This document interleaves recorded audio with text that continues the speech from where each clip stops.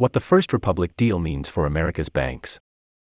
Life isn't knights on horseback. Logan Roy, boss of Waystar Royco, a media conglomerate, and lead character of Succession, a television drama, tells his son Kendall. He is warning his offspring that life is not about heroes. It's a number on a piece of paper. It's a fight for a knife in the mud.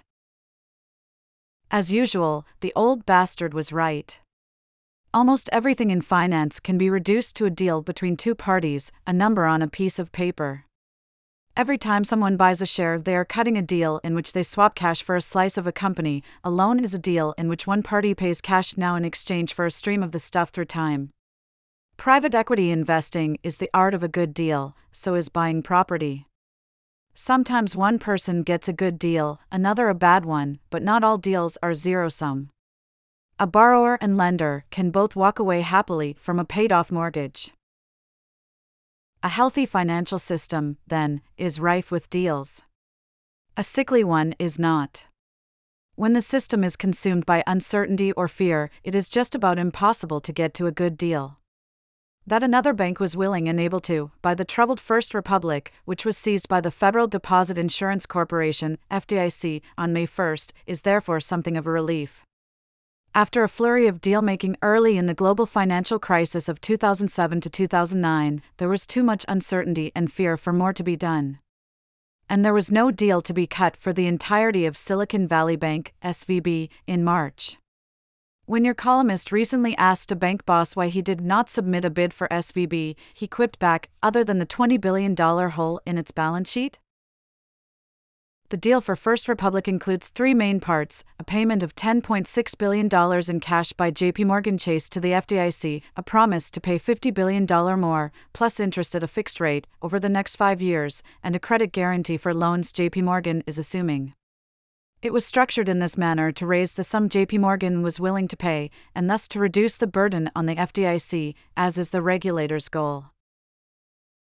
At first glance, the guarantee and loan appear a little strange. First Republic's problem was not, after all, that it offered bad mortgages to risky borrowers. Its problem was that it offered 30-year mortgages at a 1% interest rate to rich people, reportedly including Mark Zuckerberg, and that rates have jumped since, reducing the value of the loans. Yet the credit guarantee serves a purpose. It makes it easier for JPMorgan to meet regulatory capital requirements, one of which assigns risk weights to assets. Loans with a guarantee attract a lower weight. The funding line also looks a little needless. JPMorgan has plenty of excess funding. It has more than $500 billion in cash parked in deposits with the Federal Reserve and other banks. But to help fund the $180 billion or so in assets JPMorgan is acquiring, the bank will take on $90 billion in new deposits, $30 billion in loans from the Federal Home Loan Bank, plus the $50 billion loan from the FDIC. In theory, JPMorgan could simply pay the FDIC $60.6 billion, rather than $10.6 billion, in cash now and forego the loan. The problem is that banks also have to meet liquidity coverage ratios, a measure of the cash or cash-like assets a bank has on hand to meet an estimate of outflows in a stress scenario. Depleting even large cash buffers at the same time as acquiring new liabilities would ding the firm on this measure.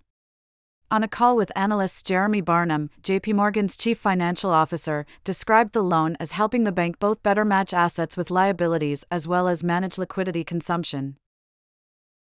All of which is to say the deal was made just sweet enough for JPMorgan to bite.